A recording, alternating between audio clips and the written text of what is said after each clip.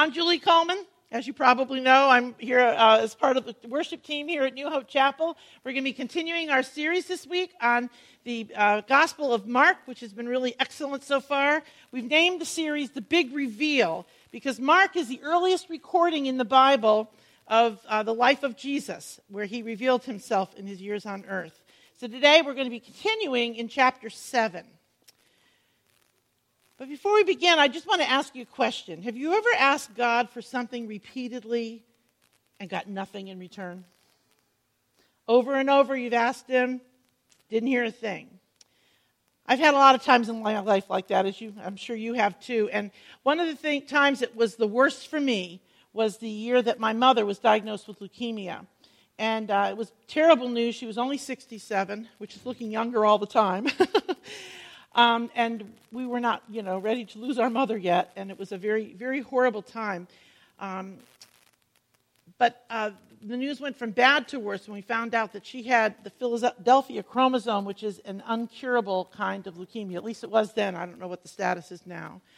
This was a while ago. So all they could do was really hold it off for a while, and eventually it would take her. Well, I knew, of course, that this was the biggest challenge I'd ever faced in my life. And I thought that as a Christian, I would be able to go through the grieving process differently than the rest of the world grieved.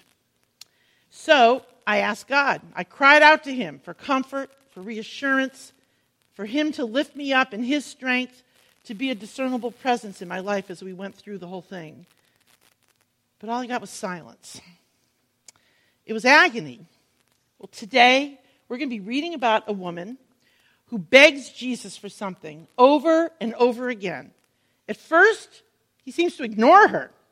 And then finally, he answers her with what seems like a pretty insulting comeback. It's one of those passages that makes people really uncomfortable. I struggled with this story. It was actually the first chapter I wrote when I wrote my book on Jesus and women. And the reason I was writing the book was because I had been raised with the idea that women were second-class citizens in the church and that God did not deem them as important. And so I wanted to get to the bottom of it. I truly wanted to see, what does God really think?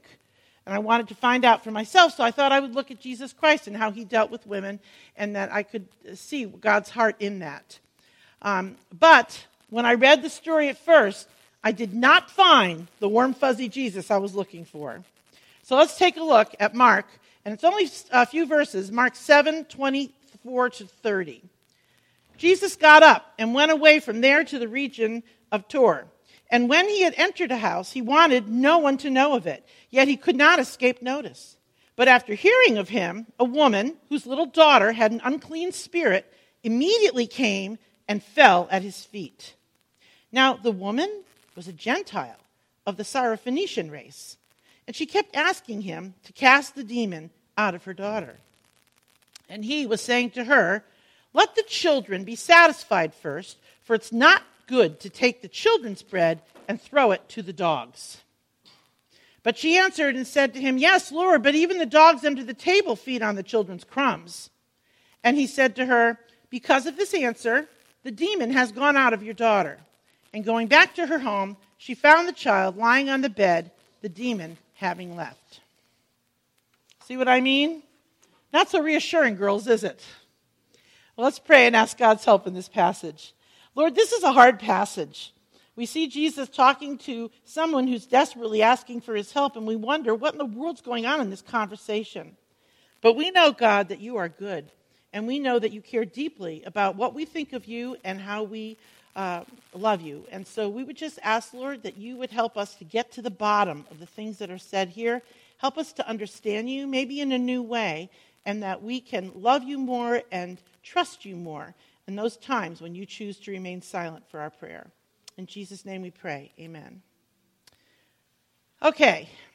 I thought that was not so reassuring when I first opened it and read it for myself, as I said. But when I first started to study it, a whole different impression emerged for me. Something that was really, actually life-changing for me. So I'd like to take a few minutes of your time today and show you what I found. So I want you to note the first verse. Jesus got up and went away from there to the region of Tyre.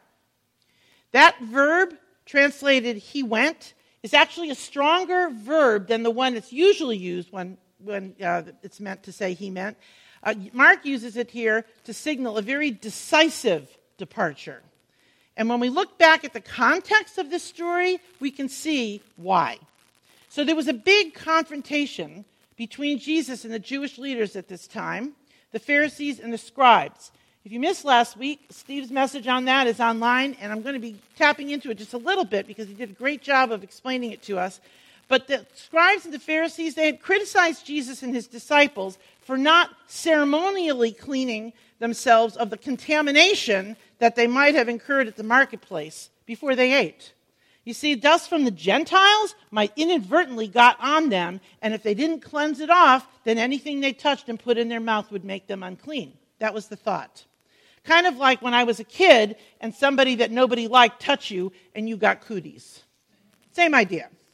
So, but last week we also learned that they were not, that Jesus and his disciples were not breaking any of God's laws given at the same time as the Ten Commandments. All those laws, 613 of them. But he was ignoring an additional set of rules created by the Pharisees in between the Old and the New Testament. We call it the oral law because it hadn't been written down at that point till the 2nd century, which is now called the Mishnah. So, but that was man writing, not God, not the Holy Spirit. So Jesus quoted a verse from the prophet Isaiah to them to make his argument against their accusation. And this is what God said to Isaiah.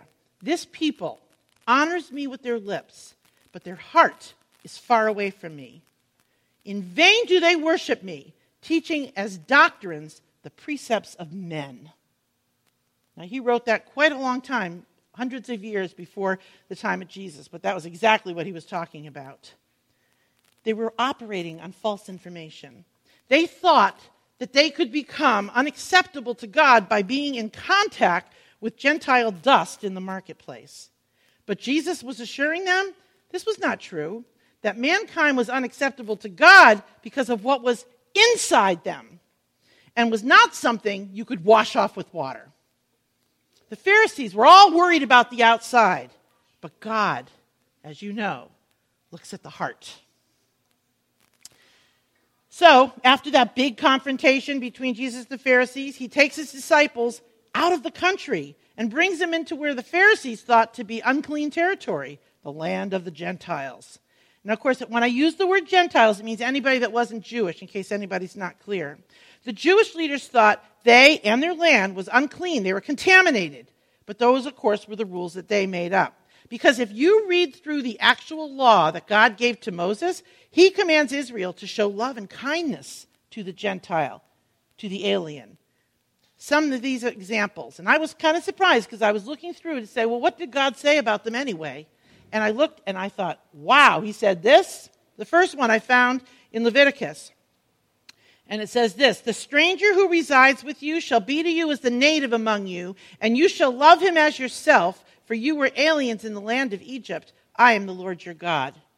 Here's another one. You probably remember this from the book of Ruth, where they would leave part of the harvest behind in the grain behind in the field. And this is a rule that God had given them. When you reap the harvest of the land, moreover, you shall not reap the very corners of your field, nor gather the gleaning of your harvest. You are to lead them for the needy and the alien. I am the Lord your God. And then finally another one, and there's lots more, but we don't have all day.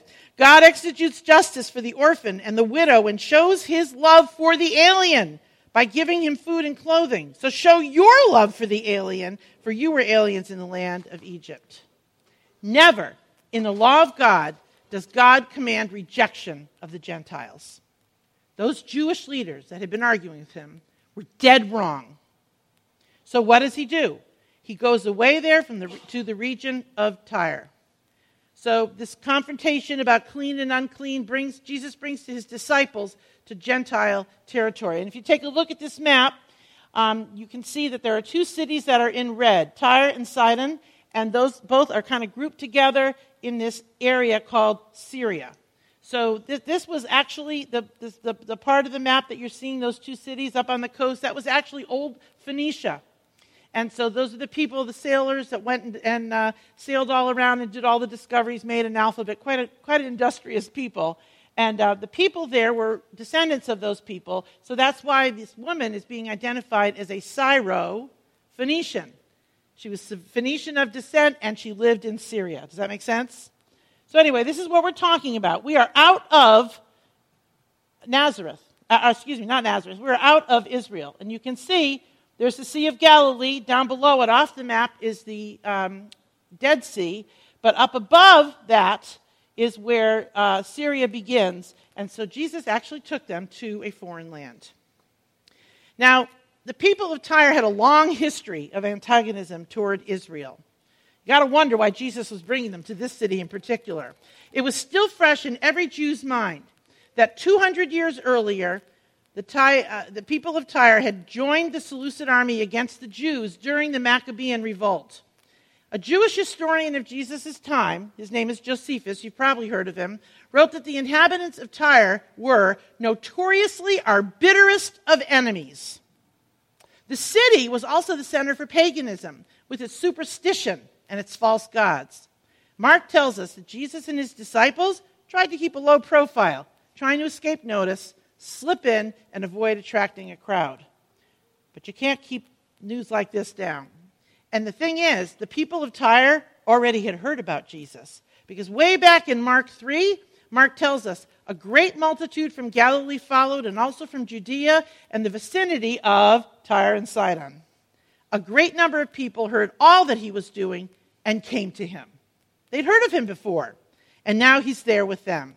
And you know what? When somebody's healing the sick, and he's making the blind see, and the deaf hear, and raising people from the dead, it's going to attract a crowd. But people in that land saw those kind of works not as something from God, but magic powers. There were plenty of people who were traveling around doing the same kinds of things, sort of, that Jesus was doing. People amazing them with their magic tricks and their sorcery. But the people that were watching didn't know that when Jesus did those things, it wasn't to amaze the crowds.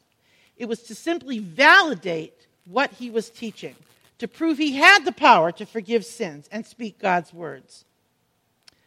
So, Syro-Phoenician woman had heard of this guy, and sure enough, she heard he was there. After hearing of him, a woman whose daughter had an unclean spirit immediately came and fell at his feet. Now, I don't want you to miss one little detail. This is going to be important, actually, over the next couple of weeks. But Mark refers to the demon, her daughter, as an unclean spirit. It's a presence on the inside of her little girl that was defiling and contaminating. Very interesting in light of Jesus' recent conversation with the Pharisees. And I want you to keep that in mind as we continue through the story. How did she approach Jesus? Well, she approached him with humility. And she threw herself at his mercy. And she began to beg him, please cast the demon out of her daughter. The verb tense that Mark uses here tells us that she kept repeating her request over and over. Now, it kind of reminds me of when we used to take a road trip when our kids were small. We would hear, "Are we there yet? Are we there yet? Are we there yet?" over and over. And I think maybe that's how she sounded to Jesus and his disciples. And then finally, Jesus answers her. But his answer is not what we would think he would give. He says this, "Let the children be satisfied first, for it is not good to take the children's bread and throw it to the dogs." Is he calling her a dog? Okay, so first of all, let's remember this is a metaphor. And a metaphor is taking a familiar object and comparing it with an idea, and you look at what they have in common, and you use that. So he's not literally calling her a dog. He's comparing her to a dog. But he was comparing the people of Israel to being children of a master's table and to the dogs waiting under the table for the leftovers. Would the woman have been insulted? Hard to say. Calling somebody a dog in the first century, at least for the Jews, was not a compliment. But the word that Jesus used here was for a specific kind of dog, not the normal dog word that you would use. It was like a lap dog, a well-loved family pet. Now, any Jew would have been horrified to be compared to a dog because they considered dogs to be associated with uncleanliness and not welcome into their homes. And I'll tell you what, I've had a few thoughts like that when my dog stopped at some horrific thing and started looking at it when we're taking a walk. But to a Gentile who kept dogs as beloved house pets, they did. The word would not have meant that same kind of connotation. If I compared anybody in my family to my dog Sasha, nobody would be insulted because they know how much I love her. Well, maybe they're a little insulted. She's kind of quirky. Oh, okay. Note to self, don't tell Steve that. Okay, so what did Jesus mean then? What was he doing? Well, from the very beginning, all the way back from Genesis 12, when he first picked out Abraham and told him he was going to make him the father of a great nation that would be special to him and have a covenant with him, to be set apart from the rest of the races, he established an agreement that they would be his people, he would be their God. But what would be their purpose? He told them this in Exodus after he had called them out of Egypt. He said, "And you shall be to me a kingdom of priests and a holy nation." And Isaiah said it like this, that they would show God to the other nations and bring them to him. "I will appoint you as a light to the nations." That was their job. That was their reason for being. So when God sent his Messiah, the promised one, to Jesus to Israel, it was more than just the Jews. Jesus was coming to save the whole world. I'm sure you remember John 3:16. "For God so loved the world, and he gave his only begotten Son, and that whoever believes in him should not perish, but have everlasting life." But while he came for the whole world, he came for the Jews first, because God was still giving them the opportunity, as his kingdom of priests, their purpose all along, to accept Jesus and then lead other nations to him for salvation. Paul said in Romans that the gospel is the power of God for salvation to everyone who believes, to the Jew first, and also to the Gentiles. And Jesus knew the priority. He knew what the program was supposed to look like. He wasn't making some statement of exclusion to the woman. He was simply stating the fact, how it was predetermined how this all was going to go down. And that he was there for the Jews first. But you know what? She's desperate. And a desperate mother is not quickly deterred. When I was a young teen growing up in Connecticut, there was an accident in a town not very close to us, and a Volkswagen Beetle had rolled back and run over a child, entrapping him underneath. Now the mother, no great athlete or anything, lifted up the car onto two wheels so that people that were there at the scene could pull the child out from under the wheels. Now, afterwards, when people interviewed her, she said, "No, I don't know how I did it." There's lots of documented cases of it. I looked it up on Wikipedia, so it must be true. But when a mother's desperate, she does what it takes at that moment. And I'm sure all the moms out there, and dads too, when you're a parent and your child's in trouble, you'll do what it takes. And at that moment, that was now for the Syro-Phoenician woman. Her daughter was possessed by an evil spirit who was out to destroy her. And she would humble herself, she would embarrass herself, she would do whatever it took to get this man to free her little girl. So she takes the metaphor that Jesus used and uses it back at him to state another truth. And this is what she says. "Yes, Lord, but even the dogs under the table feed on the children's crumbs." Now, what did she mean by that? Well, there's two things I think that she might have meant by this statement, at least that I could see. And the first is, I think she meant that with God, there's an abundant amount of goodness that could not be used up by one nation. She recognizes, of course, that the salvation of Jews would also mean blessing for the Gentiles in the long run. And she was right, because when Jesus returns to earth, Isaiah wrote this, "Now it will come about on that in the last days, and the mountain of the house of the Lord will be established as the chief of mountains, and will be raised above the hills, and all the nations will stream to it." Daniel also prophesied, as many other prophets did, about Jesus coming again. And he says, "And to him was given dominion, glory, and a kingdom, that all the peoples, nation, and men of every language might serve him. His dominion is an everlasting dominion which will not pass away, and his kingdom is one which will not be destroyed. The Messiah, promised to the Jews, would be the salvation of the Gentiles as well. There was more than enough to go around. And the second thing that she might have meant that I could see is that the dogs would still be able to eat while the children were still at the table. A few years back when my grandchildren were babies and toddlers, mealtime was kind of a messy affair. And our dog Sasha knew it.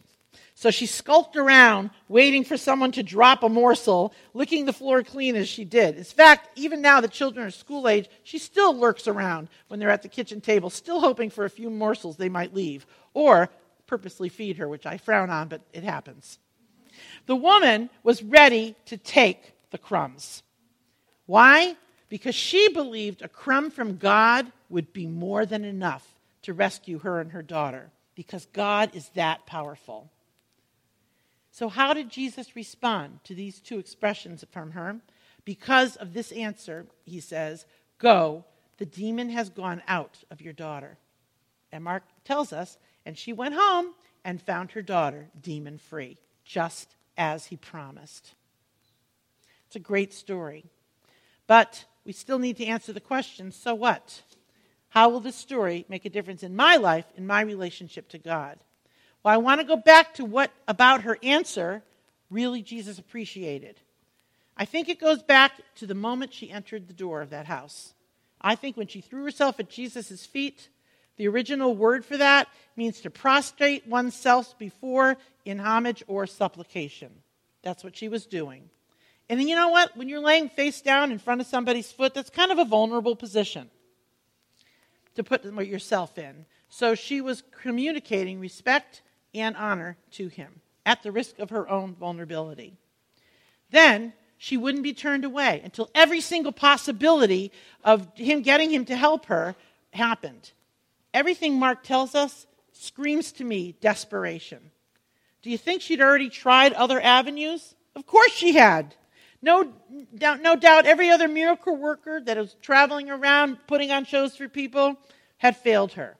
And now here he is, his presence in her city. She'd heard what he'd done, and it was hope for the first time. So then why isn't Jesus more reassuring? What he said was not even very nice. What was going on here? Well, I think there's something deeper going on beyond the surface. I think that Jesus saw something that he always looked for in people that approached him. He saw belief. He saw the fledgling beginnings of trust. But there was an issue that kept him from acting immediately. And this is what I think it was. Did she fully understand who he was? Would she walk away from a miracle thinking that he was just like the magicians, maybe a little better than the others she had seen who attracted a crowd? Was she holding on to some superstitious or pagan beliefs that would only be reinforced if an unknown miracle took place? You know what? I think she probably would have. So Jesus engages in dialogue with her. He begins where she started and purposefully moves her forward. I think Jesus was being intentionally provocative. I think he was working to draw out a profession of faith. He wants her to claim what's rightfully hers. He's giving her the opportunity to join him in the salvation that he offered by fully and uncompromisingly believing in him and understand that salvation comes through trust alone. Did she get it? I think she did. You may have noticed that she called him Lord in her presence. Now, that's not such an unusual title. It's all over the Gospels, people calling Jesus Lord. But in those times, the address could be used like we would Sir now, but not in Mark. Because you know what? That word is used one time in Mark, and this is it.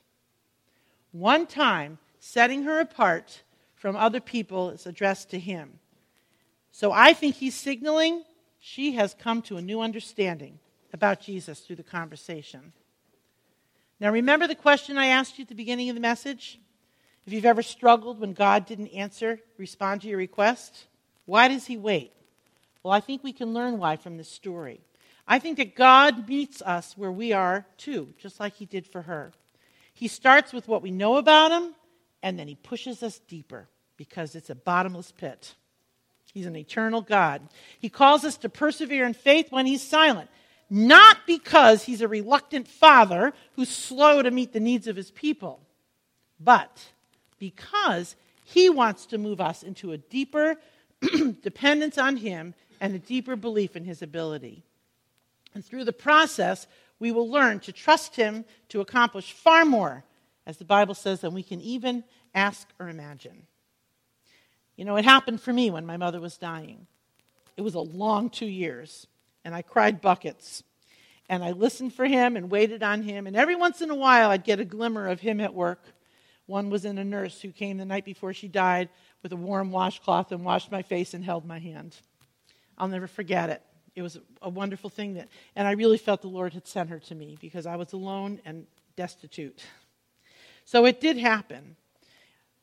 But the silence lasted for quite a long time, long beyond her death, and I struggled with it a lot. But you know what happened? I finally started to think, I've got to find out if he was silent any other time in the Bible. And so I started studying the book of Job. And what I found in Job and how he interacted with Job and the things that came upon Job, and then finally the end when he talks to Job and they get things straightened out. And I just think, you know what? God has been, me and Job, we have something in common here. God was silent for him too. And if he's silent for him and not silent for me, he's probably been silent for you at times. But what I did was learn that God is not exactly the God that I'd put in the box all those years. That he was something beyond what I already knew. As he told Job the same thing. So the better that we know him, the better is our ability to trust him. So he does. He takes us through times of desperation so that we have no other recourse but to throw ourselves prostrate at his feet. Throw ourselves on his mercy. To acknowledge that our dependence on him and his great power. To understand his great love just a little bit better. You know, the Apostle Paul had a very similar experience. In 2 Corinthians, he wrote, "There was given me a thorn in the flesh, a messenger of Satan to torment me, to keep me from exalting myself. Concerning this, I implored the Lord 3 times that it might leave me. But then God delayed an answer, just like what he does with us. But it was worth it, because Paul tells us this. He has said to me, 'My grace is sufficient for you, for power is perfected in weakness. Most gladly, therefore, I'll rather boast about my weaknesses so that the power of Christ may dwell in me. Therefore, I'm well content with weaknesses, with insults, with distress, with persecutions and difficulties, for Christ's sake. For when I am weak, then he is strong.'" Weakness, desperation, they're not a bad thing. Not if when we experience them, we throw ourselves down at Jesus' feet, just as the Syro-Phoenician woman did. You know, God may not answer our cries right away or in the way that we wish he would, but through the process, we can learn to rely on what we know is true about him. That he has a plan for those set of circumstances and for our lives in a very personal way. His great desire is for us to know him better. And as he takes us through the process, the better we know him, the better we'll be able to trust him. And he will use that conduit of faith to bless you by filling you with his power and his strength. Let's pray. Dear Lord, I thank you for being a God who can see beyond the moment. Thank you that the God of the universe is deeply interested in a personal relationship with us. But we're so very human and struggle to believe that when you delay an answer, help us to trust in your love and your goodness. Help us to throw ourselves in your mercy when we feel desperate and helpless. Give us the strength, God, to wait on you and trust you for it all. And as we dismiss this morning, Lord, we thank you for the food that we're about to share and for your blessings to us, especially in how you worked and provided during the Fall Festival yesterday. Now to him who's able to do far more abundantly beyond all that we ask or think, according to the power that works within us, To him be the glory in the church and Jesus Christ to all generations forever and ever. Amen.